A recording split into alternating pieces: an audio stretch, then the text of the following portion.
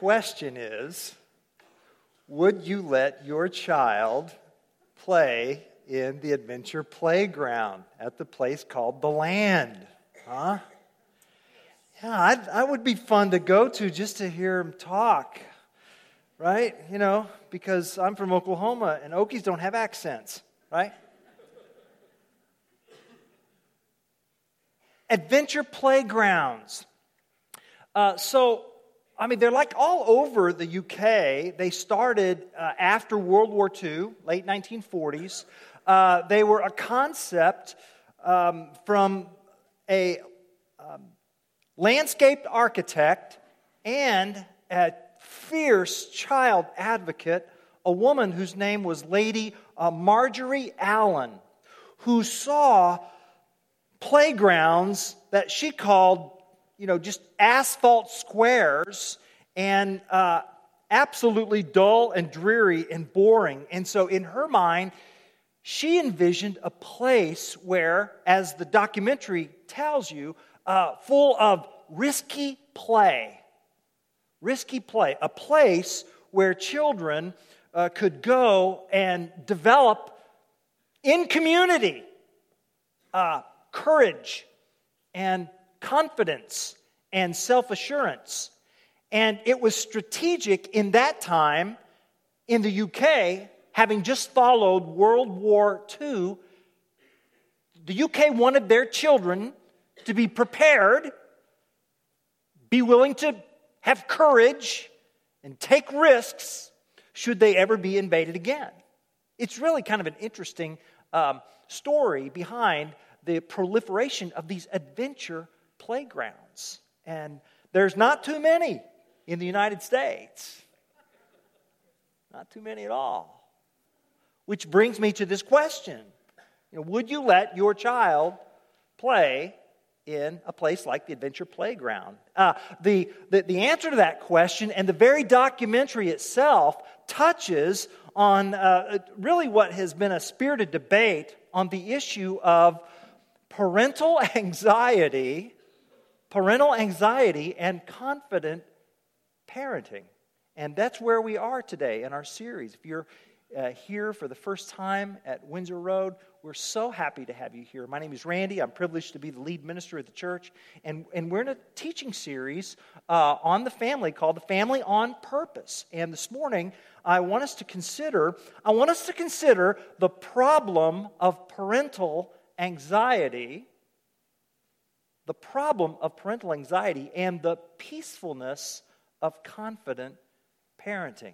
That's where we're going to be going today. So let's talk first about this issue of parental anxiety. Now, I want to define it. I want to put a handle on it. And then I want to talk about some unfortunate outcomes that can occur because of parental anxiety. And then we're going to look at a beautiful psalm that will instill us with a trust for our sovereign God as we consider the peacefulness of confident parenting. The problem of parental anxiety, the peacefulness of confident parenting. So let's talk about the anxiety first. What do we mean when we're talking about parental anxiety? Well, here's what we don't mean. Here's what we're not talking about.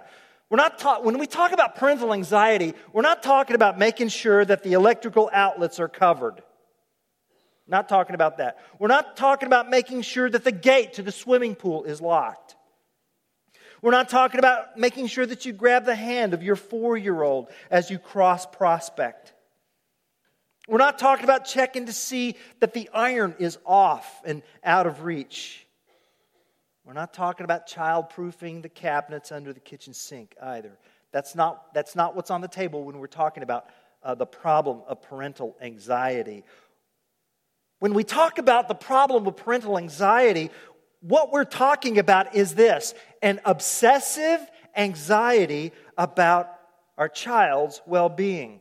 An obsessive anxiety about our child's emotional temperature. An obsessive anxiety about their future, about their college plans, about where where they're going to work and what they're going to do. An obsessive anxiety about the grades that you, as a parent, want for them.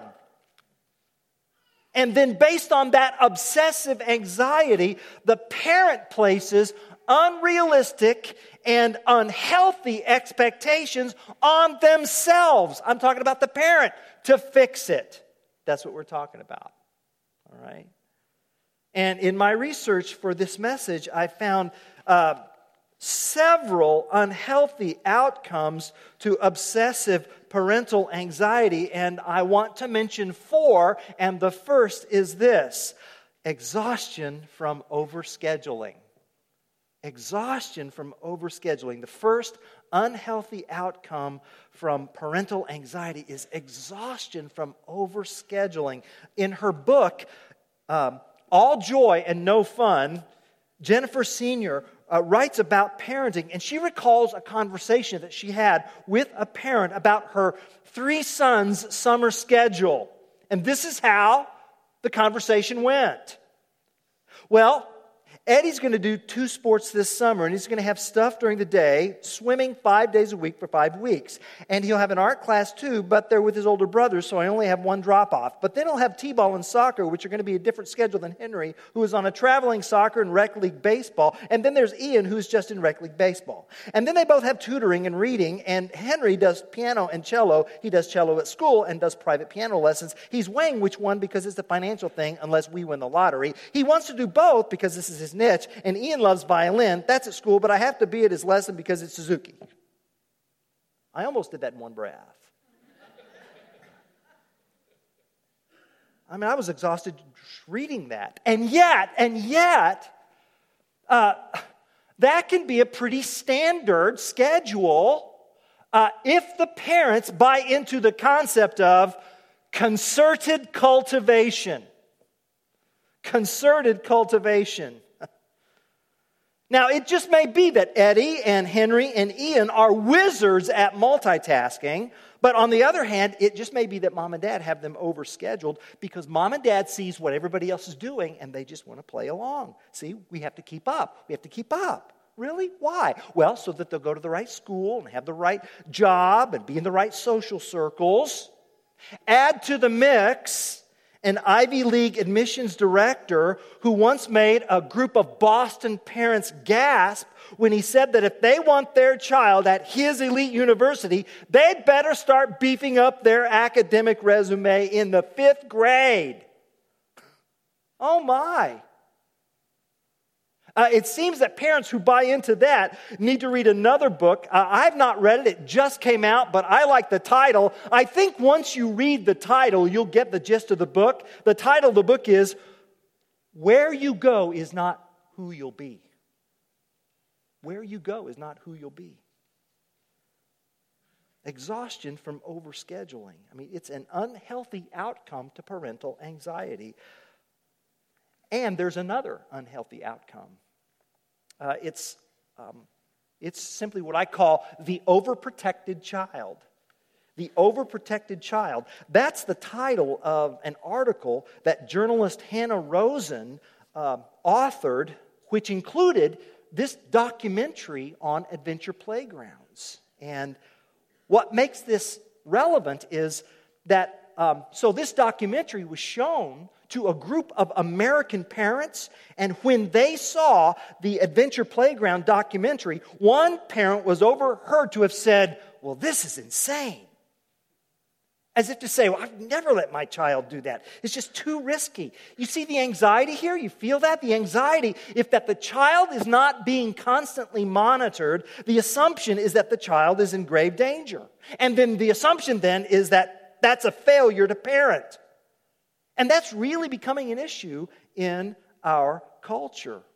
For example, in Austin, Texas, a mother and an accomplished children's author was investigated for neglect after her children walked the dog one day in August and the 6-year-old lagged behind playing on an outdoor bench just a few houses down. She was investigated. In Florida, a 37-year-old mother was arrested by 3 police officers when she let her 7-year-old with a cell phone play at a park down the house in the same town where mom grew up. And get this, in Oklahoma, 2 working parents had a 5th grader with mononucleosis that required that child to be out of school 3.5 months. After 2 weeks in the hospital, they kept him at home alone while they went to work. They called every day, twice a day, morning and afternoon, and one of them came home for lunch daily. This went on for 3.5 months. Now, no one reported those parents, but do you know what came of that child? He became the senior minister at Windsor Road Christian Church.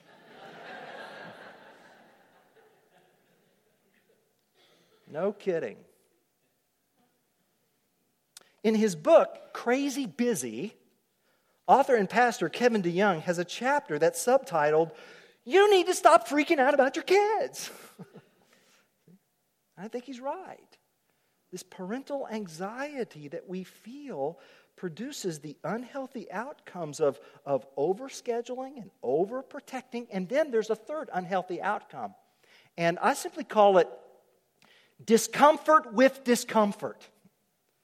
Discomfort with discomfort. And, our children need to experience discomfort.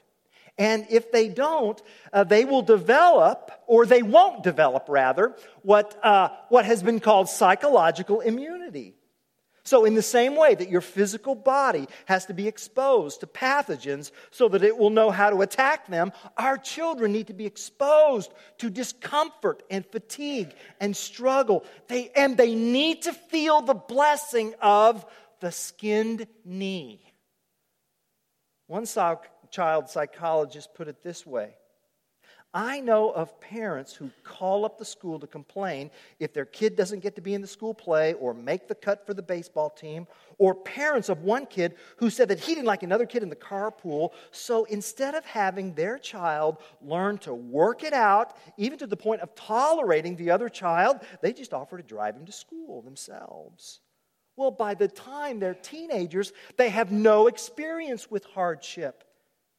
The author says civilization is about adapting to less than perfect situations. And yet parents often have this instantaneous reaction to unpleasantness, which then leads to, I can fix this. And college deans have reported receiving growing numbers of incoming freshmen whom they've dubbed as teacups, because they're so fragile that they break down anytime things don't go their way. It's an unfortunate outcome of parental anxiety, overscheduling, overprotecting, discomfort with discomfort, and then there's a last outcome that I want to mention, and it's simply guilt. Unnecessary parental guilt from second-guessing ourselves. And I mentioned earlier Kevin DeYoung's book, Crazy Busy. I would also recommend to you another book by author Leslie Fields. It's called Parenting is Your Highest Calling, and 8 Other Myths That Trap Us in Worry and Guilt. And Leslie Fields talks about these feelings of guilt and second-guessing concerning an incident in her 7-year-old son's, Noah, his life. She tells about a time when her 7-year-old son, Noah, went to the store with his dad to buy a little gift for his sister. It's going to be her birthday. And Noah wanted to spend his own money. So he goes to the store and he eyes this set of colored erasers. Well, Noah only had $2. Dad looks at the price tag. It's $3, Noah. Do you have $3? Noah says, nope, I only got 2. Leslie Fields says, Noah stood for a moment, fingering his money, and then suddenly he stuffed the money back into his pocket and he began wiggling a loose tooth. His mouth his mouth cranked open, his eyes focused in on concentration, and in less than a minute, he held the tooth in hand, bloody at one end, and extended it without a word to his father. His astonished father, who was also the family tooth fairy, took the tooth, fished out the last needed dollar from his own pocket, and the purchase was made. So they get home with Noah's tooth in tow, and Leslie hears about this, and she roars with laughter, but then she panics and starts second-guessing the whole scene. Wait! My 7-year-old is selling body parts, and his father is buying them. What have we done? Maybe we're working him too hard. Maybe we've overdone the finish what you start shtick. I mean, maybe we're just trying to grow him up too fast. You hear that? The problem with parental anxiety is that we second guess ourselves and we worry that every decision will put our children on an irreversible course to heaven or hell. And here's the deal. And here's the deal. Parents make their work more difficult than it has to be because they overestimate how much depends on them for the future well-being of their children. Parents make their work more difficult than it has to be because they overestimate how much depends on them for the future well-being of their children. 4 really unhealthy outcomes from parental anxiety. Okay. We need to quit asking, am I parenting successfully? And we need to start asking, am I parenting faithfully? That's the question. Well, what does that look like? What does that look like? Well, it looks like Psalm 131. Psalm 131. I told you we were going to get to the Bible. So let's go there. You find Psalm 131 on page 519 of your church Bibles. And this psalm is really the key to the peacefulness of confident parenting.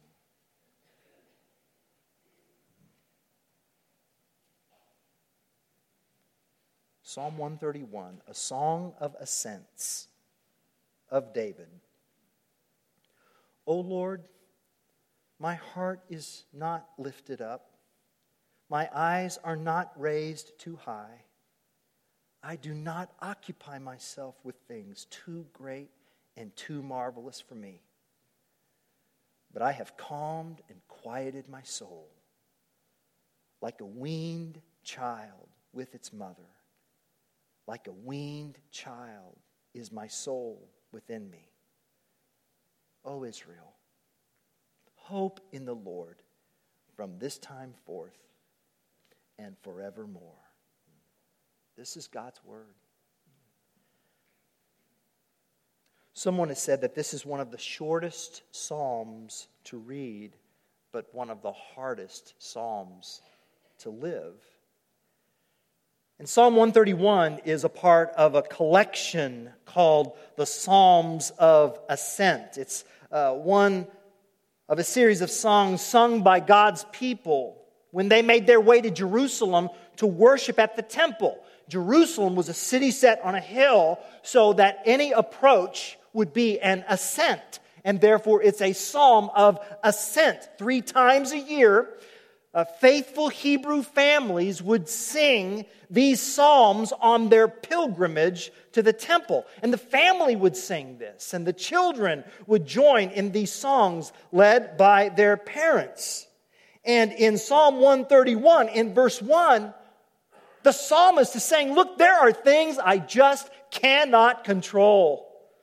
So I'm going to approach God in humility. I'm going to approach Him modestly. My heart is not lifted up and my eyes are not raised too high, meaning I'm going to come to God humbly, respectfully.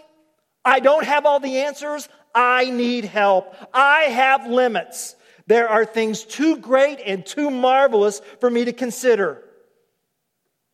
I really wonder what was going on in the minds of some of the Hebrew fathers and mothers as they made their trek to the holy city.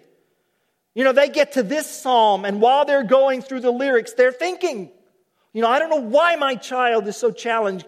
I don't know why this season of life is such a struggle. I just don't understand. I wish I knew. And then one year would come, and the child would be of age, and the parent would say, are you coming to Jerusalem with us? And then they hear, no, not this time. What do you mean, not this time? Surely that scenario took place. And the parent is tempted to self-doubt and angst and massive doses of parental anxiety. What have we done? Where did we go wrong? We tried to teach them. We sent them to Hebrew school. Didn't we do our best? God, how could you? The psalmist declares, I'm not going there. I'm not going there. I'll not have high and proud eyes that look down on others if my children do follow God. And I am willing to live with mystery if they choose not to follow God. And I will remember that we journey to the temple every year, 3 times a year. And just because they choose not to follow God for a season does not define them or me forever. So I will strive for peace with what I neither prefer or fathom. I will strive for peace. Strive for peace. How paradoxical.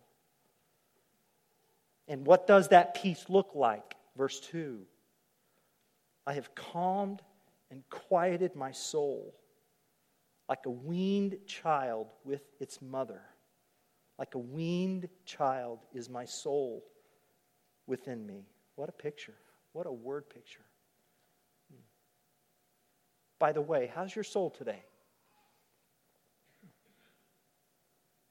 What's the condition of your soul? Is it fussy? Is it colicky? Is it turbulent? Do you even know? Can you tell? Some of our children are suffering from secondhand stress. By racing and chasing and trying to do so much for them. Could it be that we're actually making our kids less happy? Wouldn't it be better for us and for our children if we just planned fewer outings and scheduled fewer activities and took more breaks from and for the kids? All in an effort to make parental sanity a higher priority. How is your soul today? How is your soul? Is it weaned?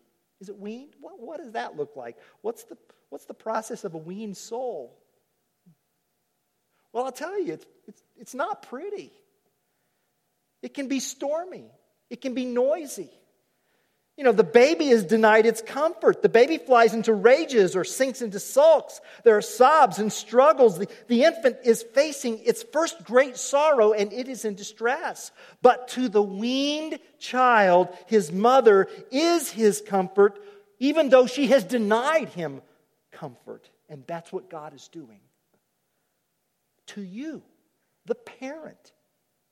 Like a weaned child with its mother. It's not talking about your child, it's talking about you, the parent. Don't you see? God is just as concerned with your growth while you parent as He is your child's growth while being parented. You're being weaned. The apron strings are being cut, which means you are free to come to God or not to come to Him. You are, in a sense, on your own with an open invitation to listen and receive and enjoy the Lord. And now, on the other side of the weaning, as a weaned child, I can tell others. Verse 3, O Israel, hope in the Lord from this time forth and forever. Now I can tell others. Now I can tell my family. Now I can tell my children. I can tell them, look, you can trust God. You can trust God. Even when everything is on the line, God can still be trusted. David is saying this. He's the king over his country. He is the spiritual parent over the children of Israel. And he's saying, you can trust God. So instead of freaking out over all the things you can't do to control the outcome that you'd like for your children, where you'd like them to study and what you'd like them to do, would you be willing, Mom and Dad, to still your soul and let your child witness your stilled soul? Inviting them to trust Him when all reason seems otherwise. Listen. What struggle have you faced that now that you've faced it and are through it, you look back, glad you did because it forced you to trust God? What is that? What is that in your life? God put you in a situation where you were grieved by various trials, as the Apostle Peter says. And why? So that the genuineness of your faith might be tested. A faith more precious than gold that perishes even though tested by fire. So that faith may found to result in praise and glory and honor at the revelation of Jesus Christ. God did that to you. God did that. And He did that so that in the end, somehow, somewhere, some way, praise and glory and honor would result, even though you weren't even sure that you would get through it. But you did because of Him. Do you have that in your mind? You get that? Now. Why would you keep your child from that? Why would you deprive your child from the very thing that grew you?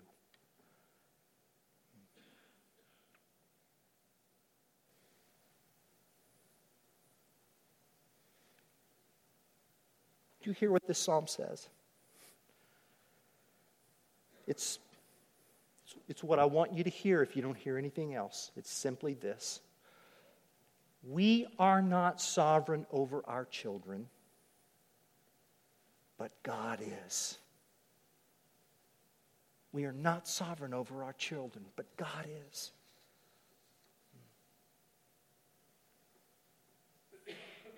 Some of you have asked me questions over the years like, well, Randy, do you think that your sons might follow their father in the ministry? And, when they were still in high school or just going into college, I thought, well, I don't know. That's really between them and the Lord. And when my older son, Benjamin, was enrolled at the U of I, chose not to go into the vocation of ministry. It never really came up. I didn't push it, and I wasn't disappointed by it. I wanted him to be on the path that God wanted him. I'll tell you, honestly, part of me was kind of glad that he didn't, really.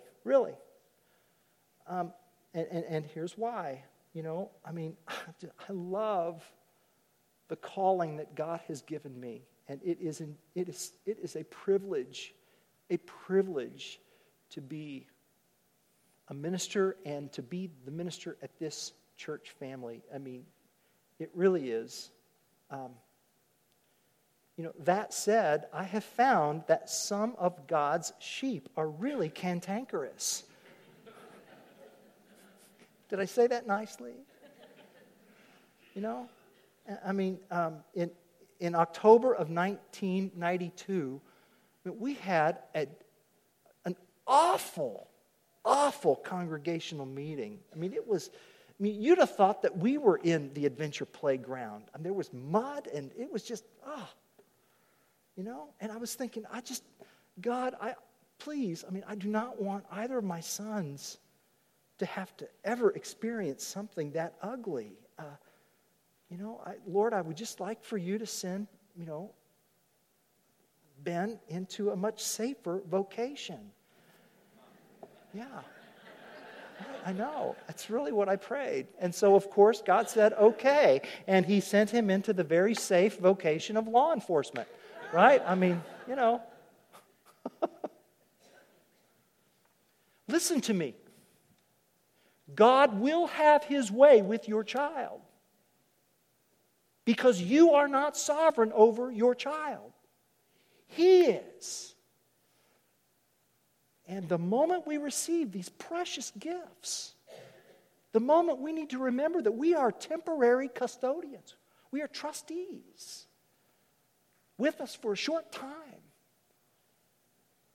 And God is going to use the high points of our parenting, and He's going to use the not so high points of our parenting. He's going to use both to shape His children because they're not yours and they're not mine. They're His. They're His. And there is only one perfect parent, our Heavenly Father, who gives and gives and gives. And He gave His only Son so that He who did what we could never do would die for us and live the life that we should have lived and died the death that we should have died. So that not only in His death, oh no, let's not stop at the cross, because the gospel isn't merely the cross. The gospel is that through the cross, the death, the burial, and the resurrection of Christ, God gives to us, by grace through faith, what we could never, ever attain on our own. And so there's no reason for us to either be high-eyed or low-eyed with guilt. We can look God in the face, depending on Him, because we're not sovereign. Church family, you're not sovereign over your child, but God is. Amen. And so, Lord, we trust You. And we lean on You. And we depend upon You. And we will find our peace in Your sovereignty. So wean us so that we might grow to be the mature followers that You've called us to be. Grow to be a mature community that looks to You, loves You, adores You, worships You, casts all our anxiety on You, because we believe without doubt that You care for us. Thank You. In Jesus' name, amen.